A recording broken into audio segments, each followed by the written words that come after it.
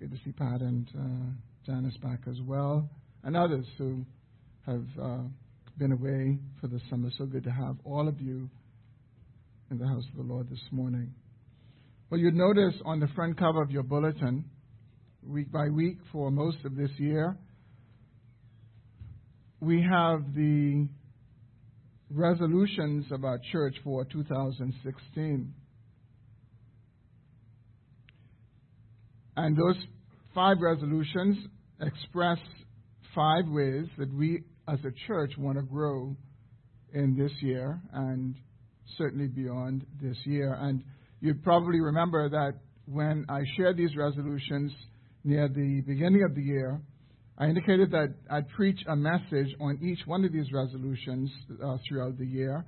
And so far I've preached messages on prayer, on gathering, and on evangelism. So this morning we're taking a break from our series in Ecclesiastes, and I'm going to preach a message on community. As noted in the bulletin, this word community is commonly used. We refer to all kinds of communities. We are in all kinds of communities. And I think what we want to consider this morning is whether the church community is any different from these other communities. And if it is different, what is different? And these are some of the questions that I hope to address this morning. The goal for this message, just so that we would be clear on that, is to stir our hearts to think about biblical community in ways that will cause us to grow as a church. And from the outset, I would say the obvious. The obvious is that it is impossible to say all that can be said about biblical community. As a matter of fact, the entirety of Scripture, Old and New Testament, is really a book about biblical community. So I'm not attempting this morning to say all that can be said, but I'm trusting that what is said, the Lord will use and help us to build and live in community as a church family. The truth is, by nature, all of us are selfish. By nature, all of us are independent. And really, only the Lord can transform selfish, independent hearts into people who would embrace and live in community with others who are total strangers. Only the Lord can do that. So I'm trusting the Lord to do a work in our hearts, even as we sit under His Word this morning. So with that introduction, please turn, if you have not yet done so, to Acts chapter 2. And this morning we'll be reading verses 37 through 47. Acts chapter 2, 37 through 47. I'm going to be reading from the English Standard Version, but before I read, just want to give a bit of context for this text that we are going to read. The context is the day of Pentecost. On the day of Pentecost, the Spirit was poured out upon 120 waiting disciples in an upper room. And Scripture says that they spoke in other tongues that they had not learned. And the massive crowd that had gathered in Jerusalem, Luke says, from every nation under the earth, on the earth. This large crowd, Scripture says, they heard these disciples speaking things, praising God, saying wonderful things in their own language, in their own tongue. So all these nations were gathered, and this miracle took place where those who were baptized with the Holy Spirit spoke in tongues, and these tongues were understood by those who were present. Some, though, accused the disciples of being drunk with new wine. And then Peter responds to them, and Peter's response is the first message preached in the church.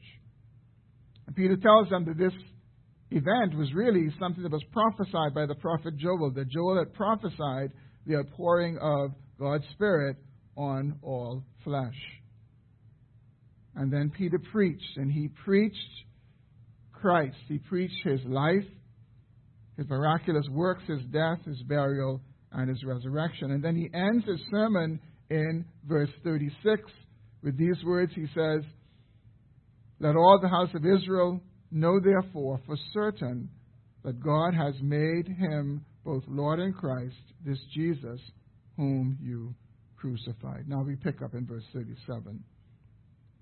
"Now when they heard this, they were cut to the heart and said to Peter and the rest of the apostles, 'Brothers, what shall we do?'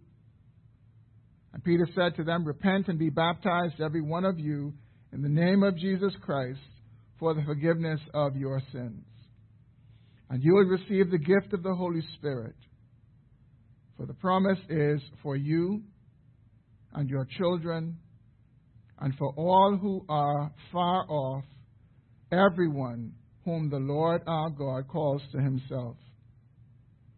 And with many other words he bore witness and continued to exhort them, saying, 'Save yourselves from this crooked generation.' So those who received his word were baptized, and there were added that day about 3,000 souls. And they devoted themselves to the apostles' teaching and the fellowship, to the breaking of bread and the prayers. And awe came upon every soul, and many wonders and signs were being done through the apostles.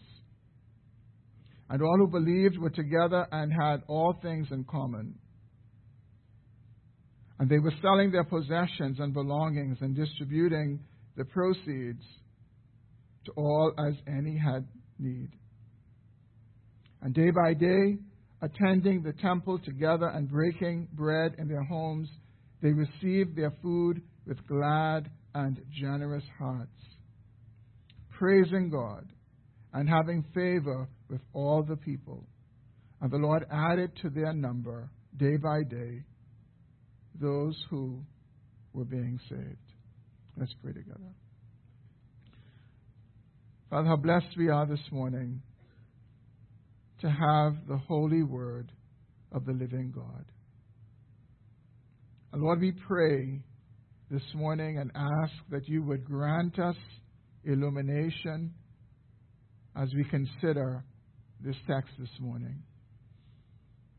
Holy Spirit, we ask that you would open the eyes of our hearts. Lord, we pray that you would use your word to sanctify us, because your word is truth. And I pray that the truth about community, the truth about biblical community and what it looks like to live in it, would be etched on our souls. We pray, Lord, that you help us to repent of selfishness and independence that are contrary to biblical fellowship and any kind of attitude or practice that undermines the community that you want to build in this local church. Lord, I pray that you'd help us to sit under the weight and the authority of your word, allowing you, like the master potter, to shape us and conform us into the image of the Lord Jesus Christ. Lord, I ask for grace to help me to be faithful to these who are gathered. And Lord, bearing in mind all the circumstances, that you would give me grace to expedite bringing your word to your people for the benefit of this church. We pray in Jesus' name. Amen.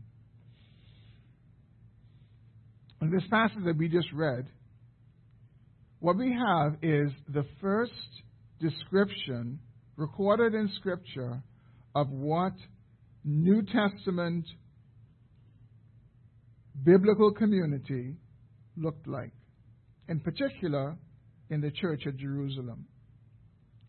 This is the first divine description of what that looks like. And what is very insightful about this is when we consider that this is the church being formed on the day of Pentecost. And it is interesting that this is the aspect of church life that Luke zeroes in on first, this vital aspect of biblical community.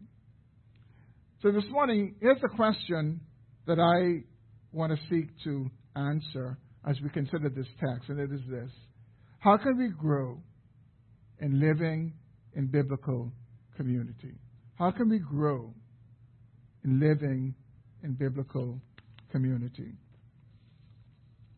In this passage before us, there are two main ideas that communicate two necessary components for biblical community. In our remaining time this morning, I want to consider them. The first idea is what I would call divine addition. Divine addition. And what this means is that biblical community begins when God joins together people in spiritual community, people who He has saved. We see this so clearly in verses 37 through 41. Again, the background, as I said before, is the day of Pentecost. This is in response to the preaching of Peter. Those who were convicted by it asked, "What shall we do?" And Peter tells them what they are to do. In verse 38, he says, "Repent and be baptized, every one of you, in the name of Jesus Christ for the forgiveness of your sins, and you will receive the gift of the Holy Spirit." This is the way that everyone is to respond to the gospel: to repent, turn away from sin, starting in our heart and our mind, and then be baptized. And notice that both water baptism and repentance are commanded, or repentance and water baptism are both commanded. He says, repent and be baptized. Now, water baptism for sure does not save us, but it should not be minimized because it is a command. And to minimize it is to say that it is not important, but it is important, and therefore it is to be obeyed. When a person says, "I have come to Christ, I'm a Christian," and they ignore this command to be baptized, essentially what they're doing is they're starting the Christian life in disobedience. You're starting not obeying what the Lord has called you to do. And truthfully, one of the things about life and the Christian life is that we demonstrate maturity when we don't need a reason to do everything we've been asked to do. That's a sign of maturity. Now, obviously not foolish things that someone just say do this and you do that, but we want to be careful that we demonstrate the kind of humility that enables us to obey particular things, even though we may not understand the importance of it or the necessity for it, we obey nonetheless. Water baptism is a picture of being washed and cleansed from sin. We sang about it this morning. What can wash away our sins? It is that picture of being washed and cleansed from sin. But it is also a picture of a death, a burial, and a resurrection. The old person of sin is immersed in water, a kind of burial, and then they come up to the newness of life, a kind of resurrection. And I felt impressed to mention this morning because there might be some present this morning. You've trusted in Jesus Christ as Savior and Lord, but you have not obeyed Him in water baptism. I want to urge you and encourage you to be baptized and recognize that in doing so you are obeying the Lord. And if that's you this morning, I gladly arrange to have you baptized, so speak with me after our gathering and we can make plans to do that. But notice also in verse 38 that there's this promise of the Holy Spirit. Here Peter is saying that to those whom God forgives, He gives the gift of the Holy Spirit. This is true for all believers. This is what all believers have in common. Notice what he says. He says in verse 39, the promise is for you and your children and for all who are far off, everyone whom the Lord our God calls to Himself. Everyone whom the Lord our God calls to Himself, He gives the gift of the Holy Spirit, the indwelling presence of the Holy Spirit in their lives. And the Spirit enables us to be united together in one body, united together in one community. Now notice verse 41. Verse 41 is very, very insightful. It's very insightful because of what it says. It says, so those who received his word were baptized, and there were added that day about 3,000 souls. How do we know who received the word that day? The way we know who received the word that day is those who were baptized. And the implication is that not everyone was baptized, so those who were not baptized were those who did not receive the word. Those who received the word, not heard the word, not acknowledged the word, but those who truly received the word, they were baptized. And they gave evidence to receiving the word by being baptized. And what we're told is that they were added to the apostles. And that group of believers, they were added to them. We know there was about 120 of them in total. So the latter part of verse 41 says, and there were added that day about 3,000 souls. Now verse 47 gives us some insight into this addition that took place. Verse 47 says, the latter part, and the Lord added to their number day by day those who were being saved. We can call this divine addition. This is that first idea, divine addition. Only the Lord can truly add to the church. We can't add ourselves to the church.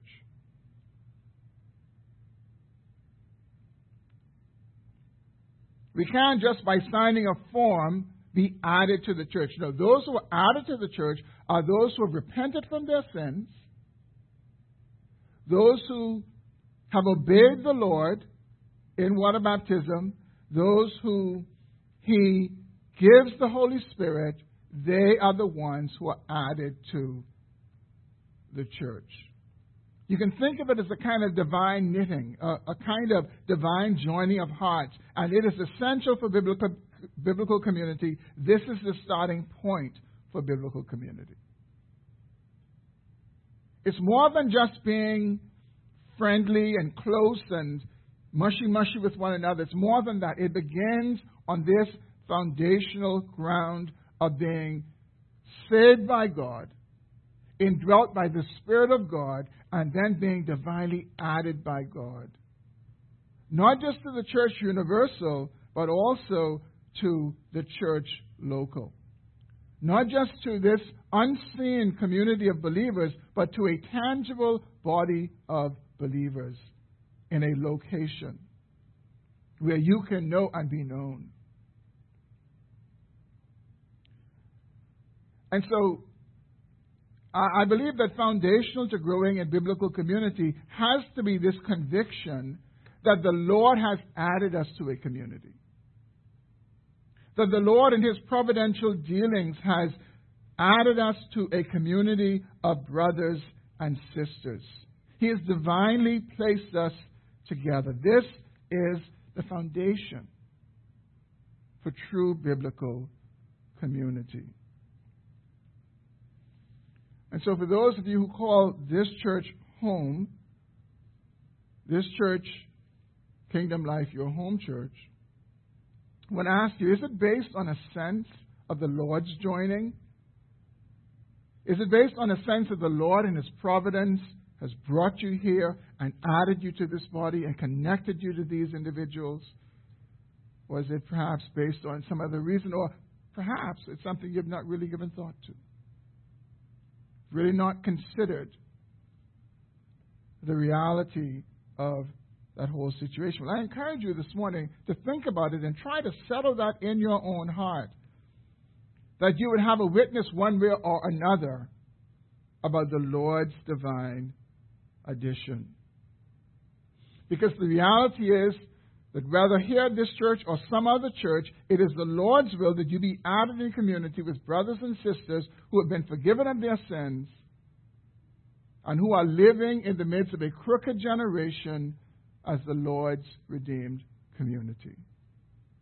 And the awareness of this provides a foundation upon which living in community with brothers and sisters can be pursued. One of the realities about living in community is there are times when community is threatened in community. There are times when strong winds blow and rough waves rise.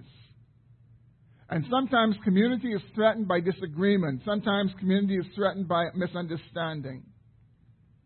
Sometimes community is threatened by sin, the sin of others against us, and sometimes our sin against other people. And when these things happen, they threaten community. And having a sense of divine addition, having a sense that the sovereign Lord has joined you to a community of believers will help you to weather many storms. Will help you to weather the storms of misunderstanding and disagreement and enable you by the grace of God to stay in community because there's a sense the Lord has added me. The Lord has providentially brought me and joined me.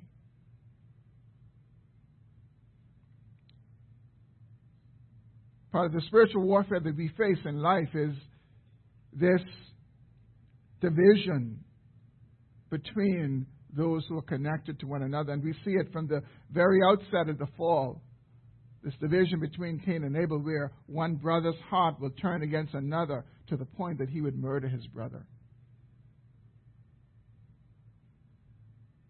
And the enemy works in a very similar way because he hates community. He himself rebelled when in divine community. And so he seeks to separate brothers and sisters. But having the sense of the Lord's addition, having the sense that God has done something in my life that is beyond my own doing and bringing me to this local church, gives us a certain degree of sticking in community, even when it is difficult, even when it is hard. And it's a form of protection for us. Now, I'm not just talking about protection from leaving the church. Because the truth is, you can leave community when staying in the church. You can check out from community even though you are physically within the church.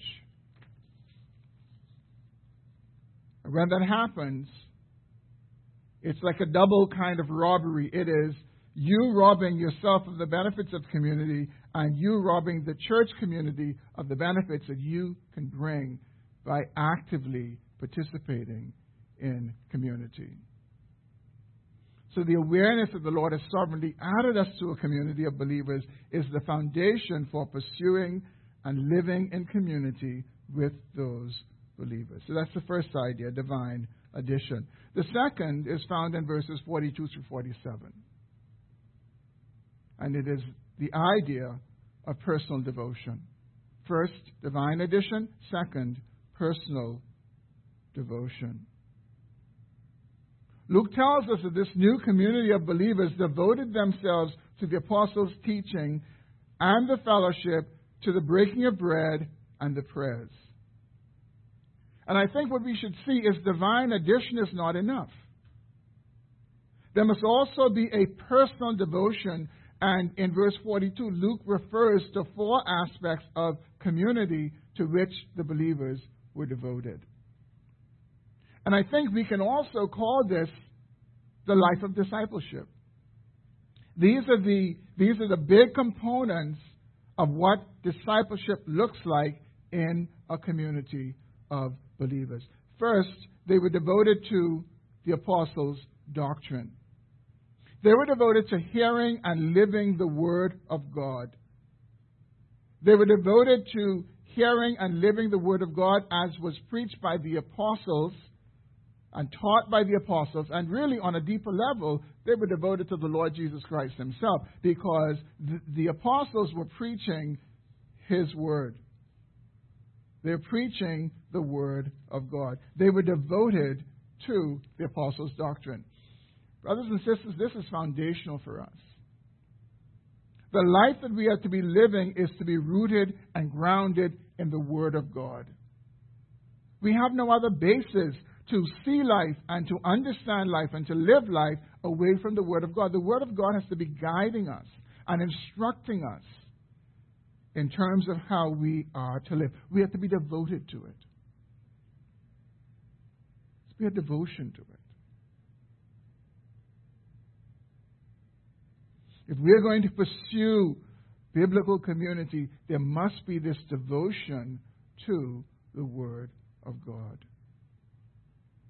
They were also devoted to fellowship. And I know that when we think about fellowship, we think about getting together, spending time with one another, interacting over food and just good company. And that's certainly a part of it. But the fellowship that is being referred to here in this passage is so much more than that. It literally means sharing life together. It's almost like you're breaking off portions of your life and you are sharing it with one another. You are feeding each other, feeding off of each other's lives. You're partaking. There's this social intercourse that takes place. The word is actually also used for two individuals who would join in a partnership together, where they put their lot together and they share in the risks and the benefits of that particular situation. It is a mutual sharing of life together. Not just in a surface way, but in a substantial way. And it is rooted in a sense that God has joined us together. God has added us together. And therefore there's an element of faith and trust and belief that this is the doing of the Lord, and therefore we're able to pursue this. So in fellowship, we share not only our food, we share our very lives with one another. They were also devoted to breaking of bread. And this breaking of bread was more than likely a fellowship meal that was popular among the early disciples, where in addition to the meal, they would celebrate the Lord's Supper at the same time. And that's why we read in 1 Corinthians chapter 11, where Paul is admonishing the church, they would have this meal at the same time as celebrating the Lord's Supper, but many of them would be drunk from the meal, having drank too much and so forth. But it was this time of eating together and sharing together. And really, when you think about that, one of the in that culture at the time, one of the highest honors that you would be given is to be invited to have a meal with someone.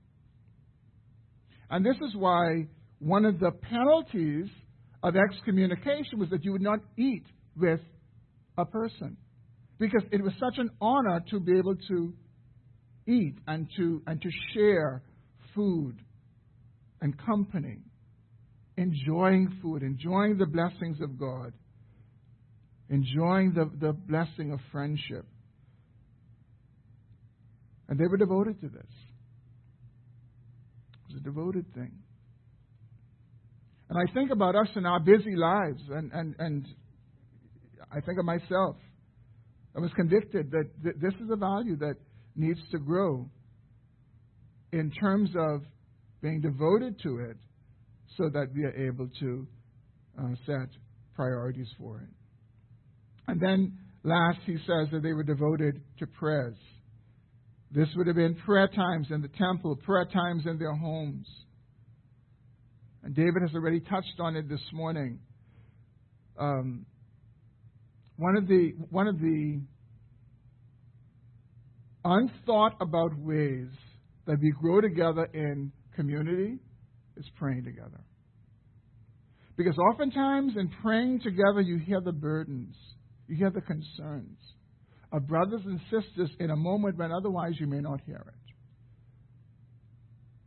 We learn so much about other people, even sometimes when they're not even sharing a burden or concern, but they're pouring their hearts out to the Lord.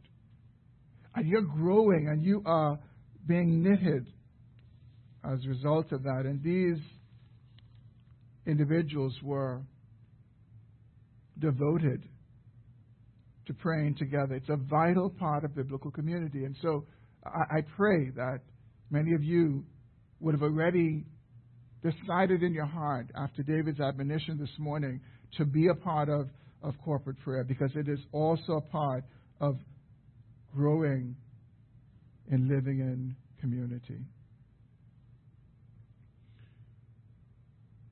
In verses 44 and 45, we read, "And those who believed were together and had all things in common. And they were selling their possessions and belongings and distributing the proceeds to all as any had need." These words speak of a community of believers who were marked by selflessness, compassion, and generosity. And these community marks are not accidental. They come from a sense of divine addition and through personal devotion to a community of believers. That's where selflessness will be expressed. That's where compassion will be expressed. That's where generosity will be expressed. In my 28 years of pastoral ministry, I've heard people express many incorrect views about verses 44 and 45. Some people think it means that believers are to live communally, meaning we own everything together. You don't own anything. You just own it on behalf of the community. Everything is really at the disposal of the community.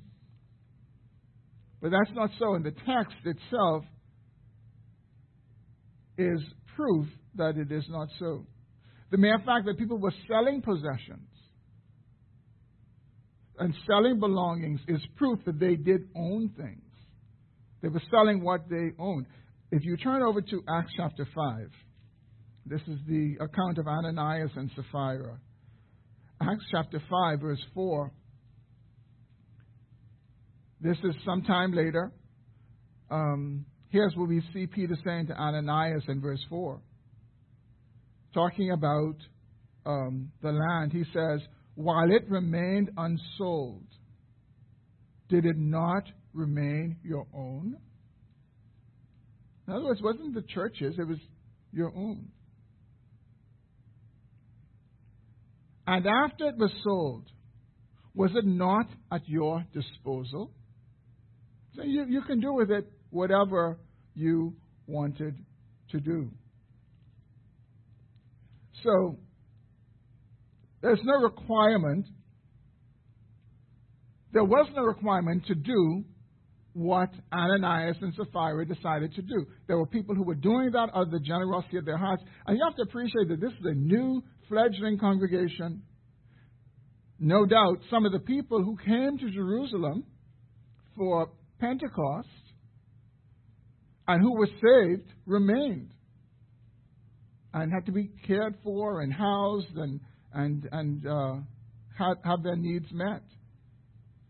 And so this was a spontaneous kind of thing that was happening, that people recognized that there were needs. And so we learn a little later on that this man Barnabas, the son of consolation, he first sold property and he gave the proceeds to the apostles, laid it at their feet, and others began to do likewise. And so they centralized the resources so that they were able to manage and meet the needs as they arose in the congregation. This was not done by compulsion. It was done out of Christian love and Christian concern, being aware that there were needs in the congregation.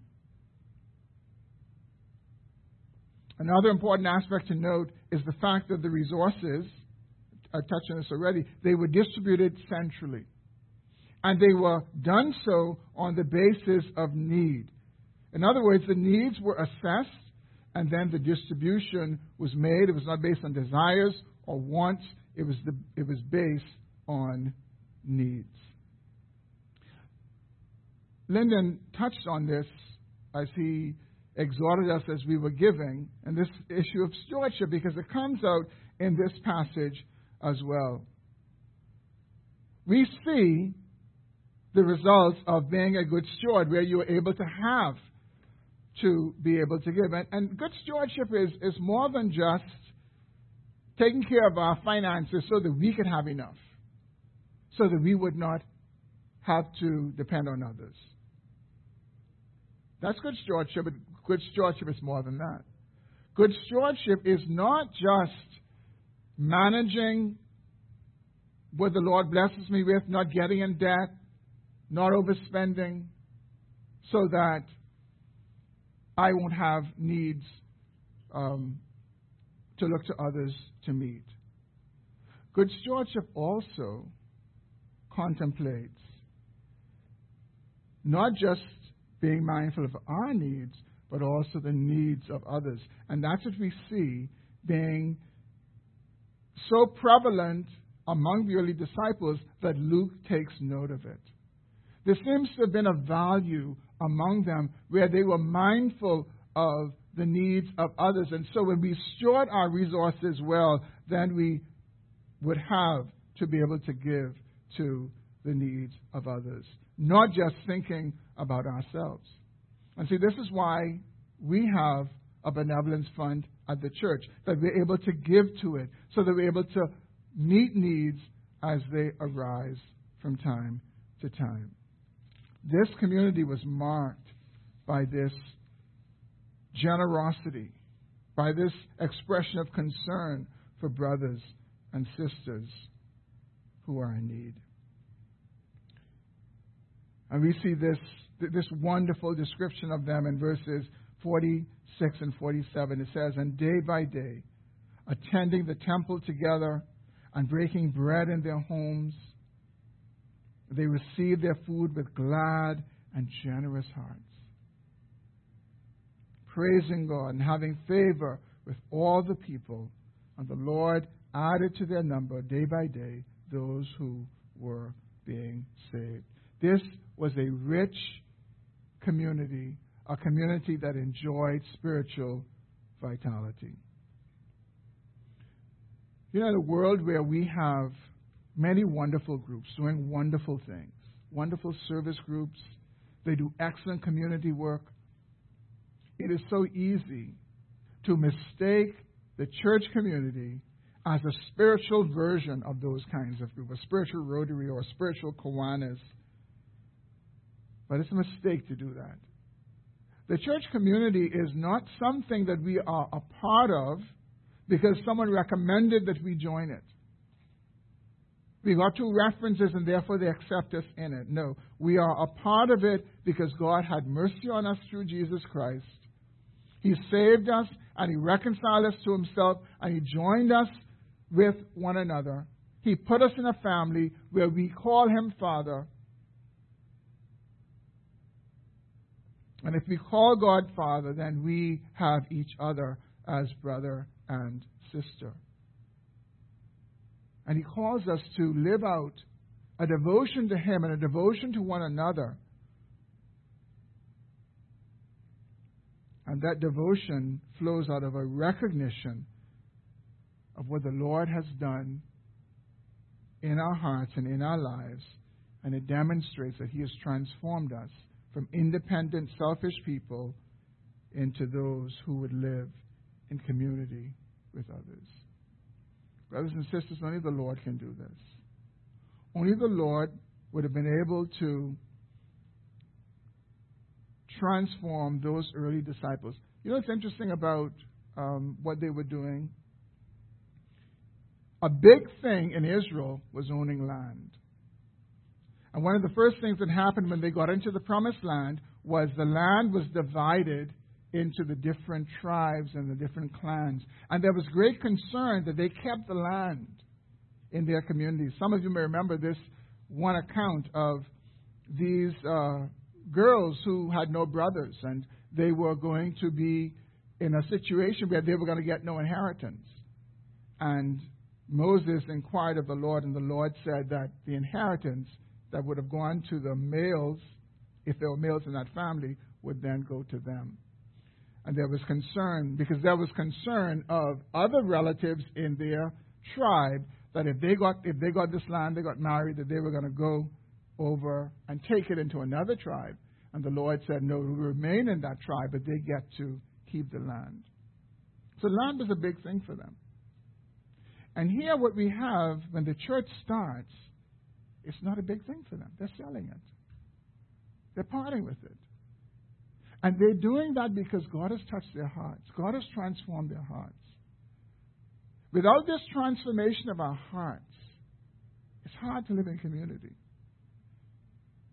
In a true sense, we can be visibly in community, but in terms of being able to really live in community, living out these ideals, these values, these expressions of devotion, is only possible through a transformed heart. And that transformed heart is only possible through these words that the Apostle Peter spoke in verse 36, when he said, let all the house of Israel know for certain that God has made him both Lord and Christ, this Jesus whom you crucified. Brothers and sisters, living in community, truly living in community, is only possible through people who have been saved by God and added by him divinely to a group of people, and as they live out in a devoted way the life to which they are called. But ultimately depending on the Lord to work in their hearts, because only he can transform our hearts. No amount of discipline, no amount of commitment in our own strength will cause us to exhibit what we read about this morning. So I pray that this picture of biblical community for us in Acts chapter 2, and indeed in all of the book of Acts, will encourage us to grow and embrace living in community, not only this year, but also in the years to come. Let's pray together.